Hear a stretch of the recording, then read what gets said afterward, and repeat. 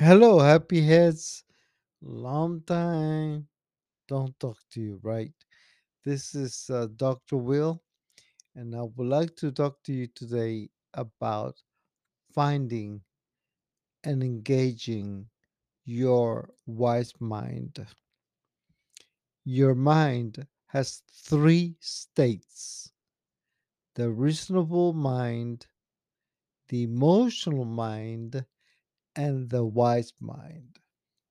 Everyone possesses each of these states, but most of us gravitate towards specific one most of the time. So if you can picture one circle as the emotional mind and then another circle as the reasonable mind, when they come together and overlap, that's where you find the wise mind. What is the emotional mind? And how do you know when the emotional mind is engaged? The emotional mind is used when feelings control your thoughts and your behavior. That is, you're acting or reacting. They may act impulsively with little regard for consequences. When you find yourself in that place, when you are not looking at possible consequences and feel like you need to respond or act immediately, most likely the emotional mind is engaged.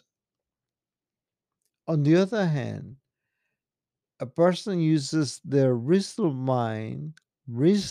mind when they approach a situation intellectually. So they plan and make decisions based on fact. There's no emotion engaged. It's all fact. So you have the emotional mind state or the reasonable mind state. When these cross paths, there's a little area that's created in your thinking process, in the cognition, and that is called the wise mind. The wise mind refers to a balance between the reasonable, factual mind and the emotional, the feeling halves. They are able to recognize and respect their feelings while responding to them in a rational manner. That's how you know when your wise mind is engaged.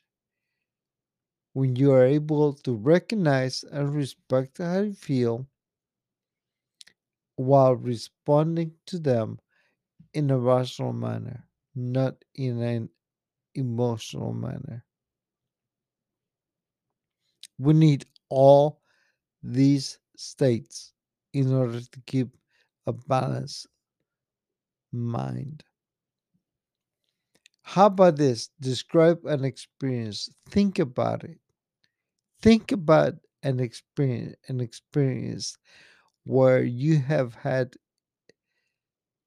to deal with each of these: reasonable mind, emotional mind, wise mind, and then find how one state has become more beneficial than the other, or how both reasonable and emotional can work together for happy life, for happy head.